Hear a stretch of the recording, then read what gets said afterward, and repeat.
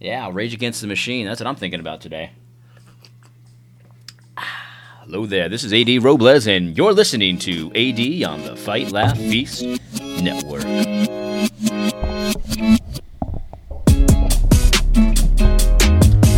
Alright, well, let's get started today. If you are new to my YouTube channel, you should know that I have a podcast on the Fight, Laugh, Feast Network. You might know this group as Cross Politic. Cross Politic is a TV show, a video, a YouTube channel, a podcast. They have tons of amazing guests, and they started a podcast network. If you don't know, there is amazing content there.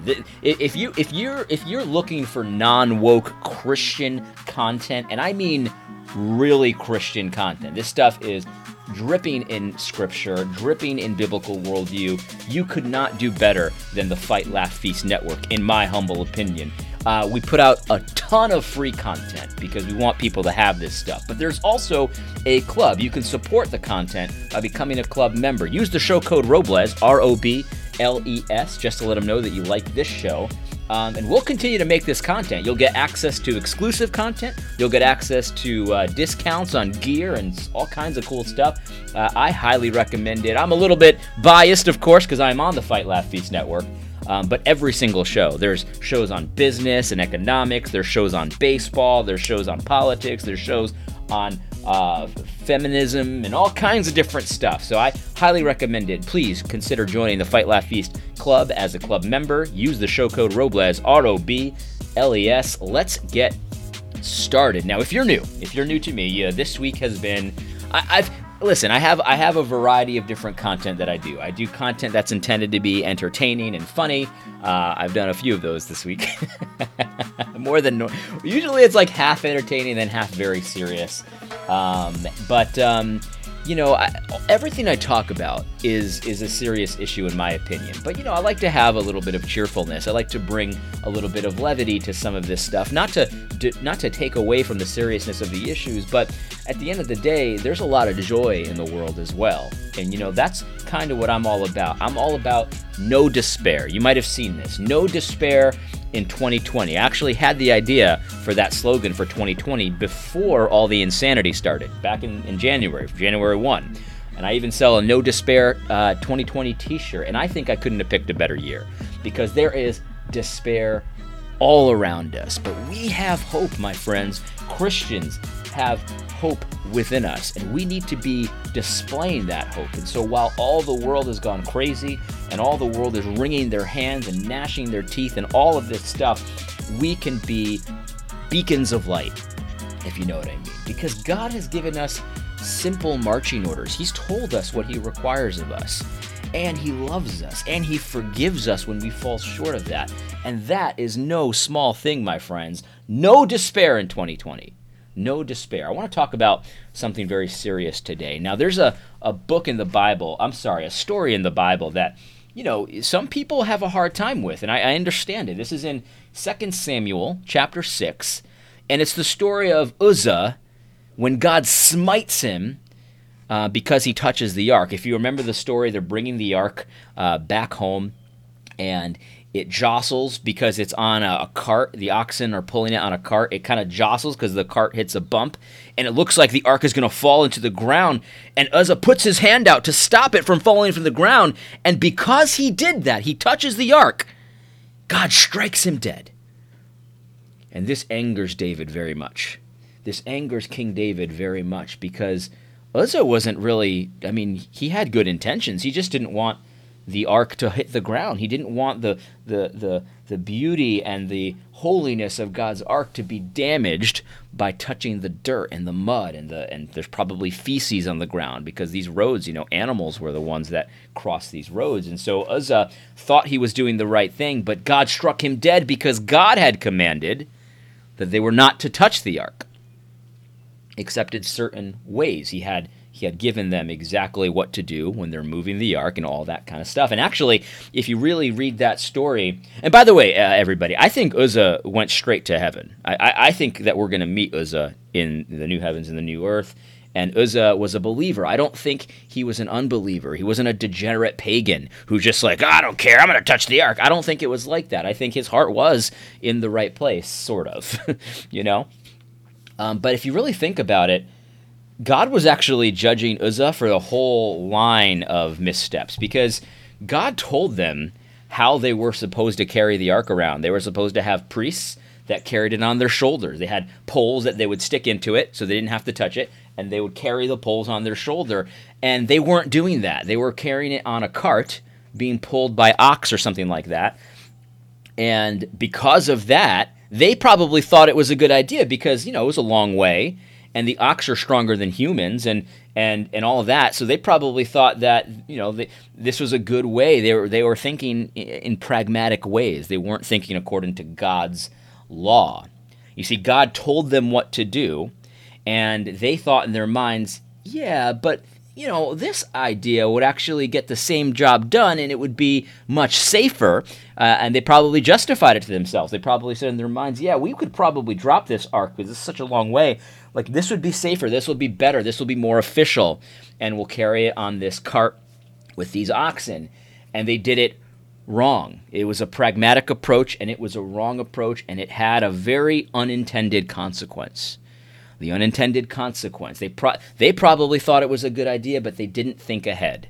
They didn't think ahead. What would happen if the ox went crazy? What happens if the ox stumbles? What happens if, all this stuff? They weren't thinking ahead, and so there was an unintended consequence. Uzzah paid with his life. One of the most amazing things about Christianity and the Bible is that God trained his people all the way from the beginning. He trained his people to be a people that thinks ahead. They think a few steps ahead because, when you're living hand to mouth and you're just kind of, let's say you're living in the jungle somewhere and you always have fruit available to you. If you're hungry, you just go to the fruit tree, you grab some fruit. It's always there because it's always growing season. You just live in this tropical paradise. So there's really no reason to plan ahead. There's really no reason to have complicated farming systems and food storage and all that kind of stuff. God, in the middle of all this, he sets a whole day apart. This is a day that you worship the Lord and you don't do any work. And so every single week we had to plan ahead. Our people had to plan ahead. They had to prepare things on Friday so that they could rest on the Sabbath, right? On Saturday. So every week God forced his people to start thinking ahead.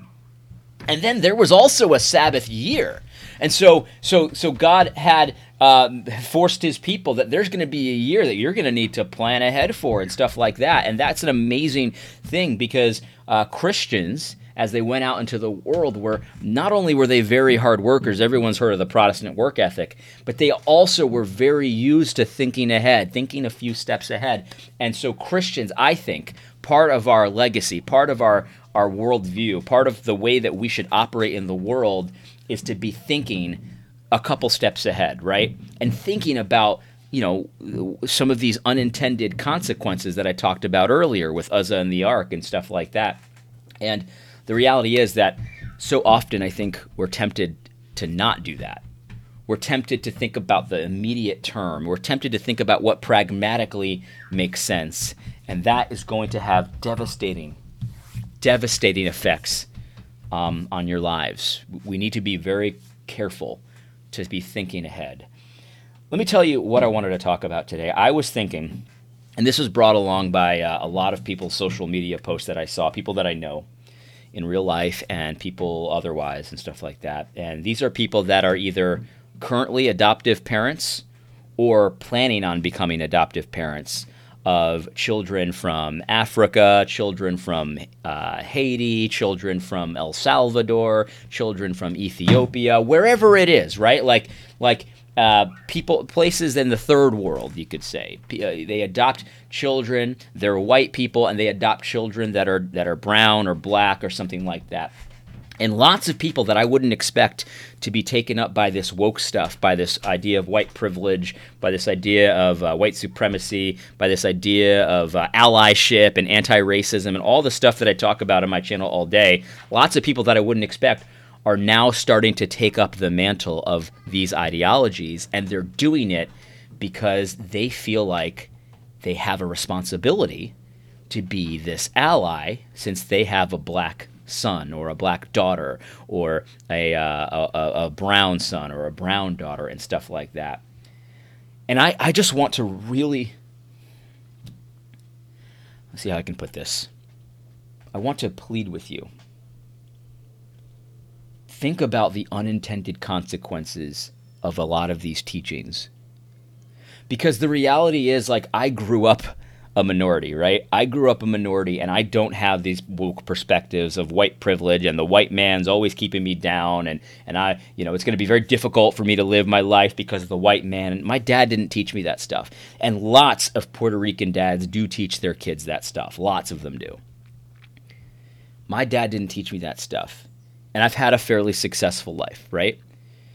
But think about all the people that are in the streets rioting right now, looting and destroying stuff and complaining and stuff like that and saying they don't have enough money, they don't make as much as white people and all that stuff. These people, many of them, have been told all their lives that whites are supreme, or at least they act supreme. You see, this whole idea of white supremacy and how, like, blacks can't amount to anything, they won't be able to get ahead unless whites use their privilege to help them. This is a very, very psychologically damaging idea to teach your black kid. You understand what I'm saying? Because if you tell your black son, your adopted black son, enough that whites are always out to get them, whites rule the whole world, all the systems are white systems, every power and every privilege, it belongs to white people, eventually they're going to believe that. And they're going to think of themselves as a victim, a perpetual victim. And that is not good for a child to hear from their parents, much less their white parents. Think about the unintended consequences. I know you're not trying to damage your black or brown son. I know this.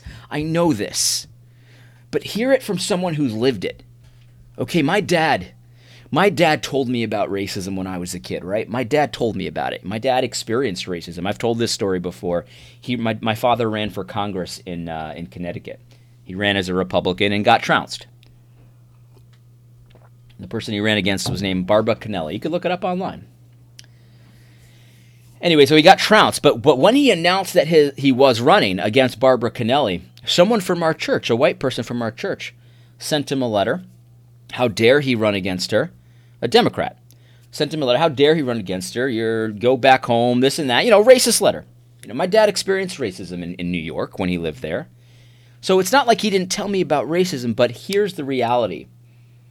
He never put this idea in my mind that whites had this privilege that they didn't earn, and that they had all the advantages that I didn't have, and all of that stuff. Instead, he said, look, racism's out there, but whether or not it comes to you, whether or not someone's racist to you, your responsibility is the same. Before God, your responsibility is the same. My father had very high expectations of me. Very high expectations of me. And I didn't always meet them. But the thing is, guys, like one thing we need to understand is that there are always going to be unintended consequences of teaching this fantasy that everything in our law system, everything in our country, everything in the air we breathe is racist and white supremacist. And you might not believe that, by the way.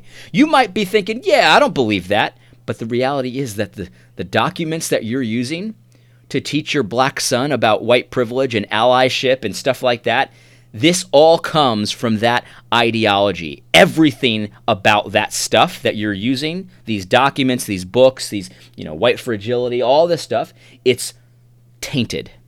It's poison.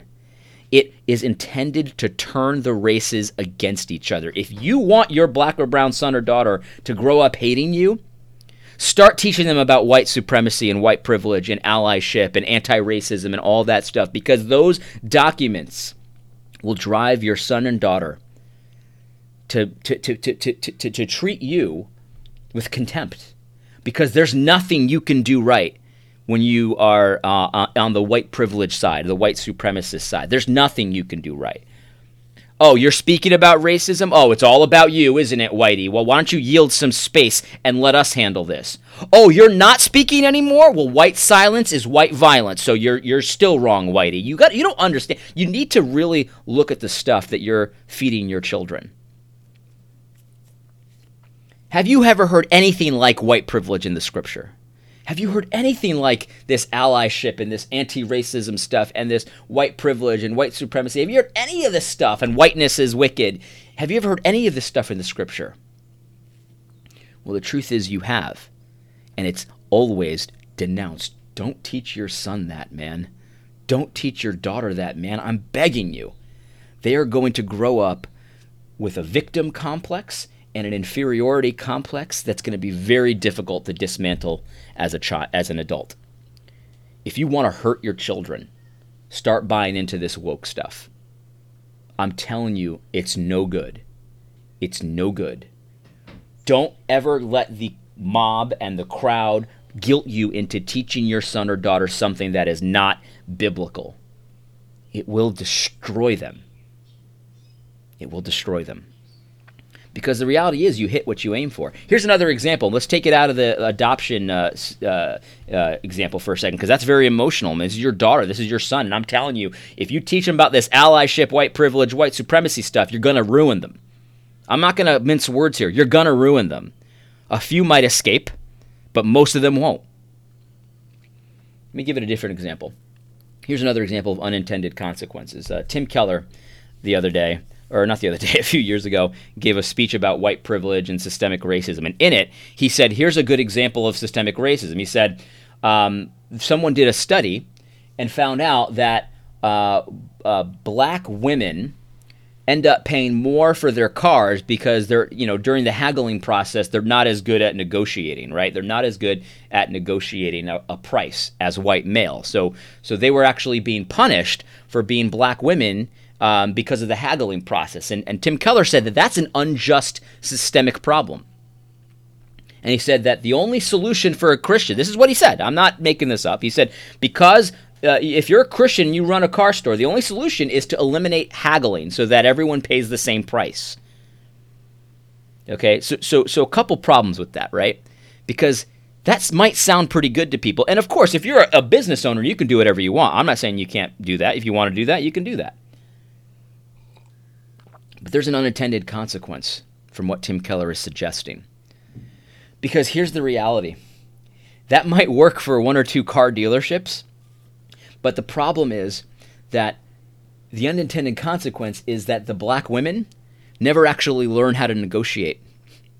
You know what I mean? They never actually learn how to negotiate. And so what ends up happening is when you go back into the real world where someone wants to haggle price with you, you don't have the skill set to pay what you should be paying, and you're going to end up paying more. A better idea, instead of trying to make everything even Stevens, which is not a biblical concept, by the way, instead of doing that and acting like, well, black women, because this is the thing, Tim Keller is implicitly saying, he would never say this directly, but he's implicitly saying that black women are just incapable of negotiating as well as a white man. And I don't believe that. Don't teach your kid that. My goodness, don't teach your black or brown kid that they're not as capable as white people. Because when you teach white supremacy and white privilege and all this stuff and allyship, and you won't be able to amount to anything unless I use my white privilege to help you, like if you teach your son that, he's going to learn that. I don't believe that, man. I'm getting a little emotional here because it's so damaging to minorities, man. It's so damaging, this idea of white supremacy and white privilege and allyship. And I think you would see it if it was outside of this context. Because I don't believe black women are incapable of negotiating. I think a better idea would be to teach them to negotiate, teach them to walk away if the price isn't right, teach them to negotiate better, and then not only will they get the cars at a better rate, but they can take that life skill with them for the rest of their lives. And take that and negotiate better salaries and negotiate better prices on home deliveries of things and negotiate better rates for daycare, whatever it is, whatever they need. You see, the unintended consequence of saying, well, black women can't negotiate as well as white women, so I guess we should make all the prices the same. The unintended consequence there is that black women never are challenged enough to step up their game. That's the reality. I saw another guy, Philip Holmes. He's a blue check mark Big Eva type. And he said, white people, if you ask a black person for help on racial issues, want to pick their brain, you better offer to pay for them because their time is valuable. And I retweeted it. I said, here's a better idea. Teach the black people to respect their time enough to ask for money if they feel like they're valuable enough to do that. Because that'll not only will it yield better results now, but it'll also, that's a skill they can take with them for the rest of their life. So yeah, people offer to pay me all the time. I don't have a problem with white people offering to pay black people, but a better idea, instead of trying to guilt white people into giving you cash, a better idea is to learn how to freaking ask for it. Ask for cash. If you're providing value and you think that value is worth that what you're providing is worth money, ask for money. Someone reaches out to you and say, hey man, I'd really like to take an hour of your time to talk about, this or that. And you say, great, I'd love to do that. I mean, in fact, that's actually a business of mine, $50 an hour. You see, you can't be ashamed of that kind of stuff. And the thing is, like, if you are ashamed of that kind of stuff to ask for money, then you need to learn how to not be. That's an essential life skill. Economics is an essential life skill. And so when you teach people that, well, just give them cash, because this guy actually said that it was a guilt trip to expect blacks to ask for money for value that they provide. That's an insane way to look at the world. That's insane. That's not a guilt trip. That's being a human, right? Economic activity is part of being a human. So if you provide value, you should ask for money in return, right? And sometimes you can do something for free. I do things for free all the time because I know that could lead to paid business in the future. You know what I mean? So sometimes you do offer stuff for free. I do this all the time. Most of my content is available for free. I ask for support, but most of my content is available for free because I want it out there. But you gotta, Christians, we have to think of unintended consequences. I'm begging you. If you have an adopted black or brown child or Asian child or whatever, do not teach them this woke stuff. This is poison for their soul. Poison for their soul. I have an entire YouTube channel explaining why it's poison for their soul. They will start to resent people. They will start to feel like they want revenge. They will start to look at you as the enemy and stuff like that. I'm begging you. I'm begging you. I've lived this, man. My father was not a perfect man, but he did a great job with me. You don't have to ignore racism. But this stuff, white supremacy, white privilege, I need to check my privilege. I need to use my privilege to lift you up. That's poison, my friends. That's poison. You will destroy your child if you buy into this stuff and teach them this stuff. I'm not going to mince words with you. If you teach your black or brown child this woke church stuff, you will destroy them. I'm sorry for how heavy this has to be. But Christians need to think about the unintended consequences of not following the Scripture. The Scripture provides you all you need to raise your children. You don't need the Robert DiAngelo book, White Supremacy or White Fragility. You don't need Color of Compromise. You don't need woke church. All of that stuff. I talk about it in my videos all day long. You want to see why it's garbage? I'll show you why it's garbage. I'm begging you. Don't destroy your children. Don't destroy your children because you are being made to feel guilty. Just because somebody calls you a white supremacist or a racist doesn't make it true. Anyway, I hope you found this podcast and video helpful. Please, if you're an adoptive parent and you want help on resources and stuff like that, I won't charge you. I won't charge you. I want to help. And I'm not going to be the person that's going to be able to help you with all that stuff, but I can point you in the right direction. Please, I'm begging you, don't teach them this stuff. I hope this podcast was helpful. God bless. Don't forget to tune in next week on Thursday for AD on the Fight, Laugh, Feast Network.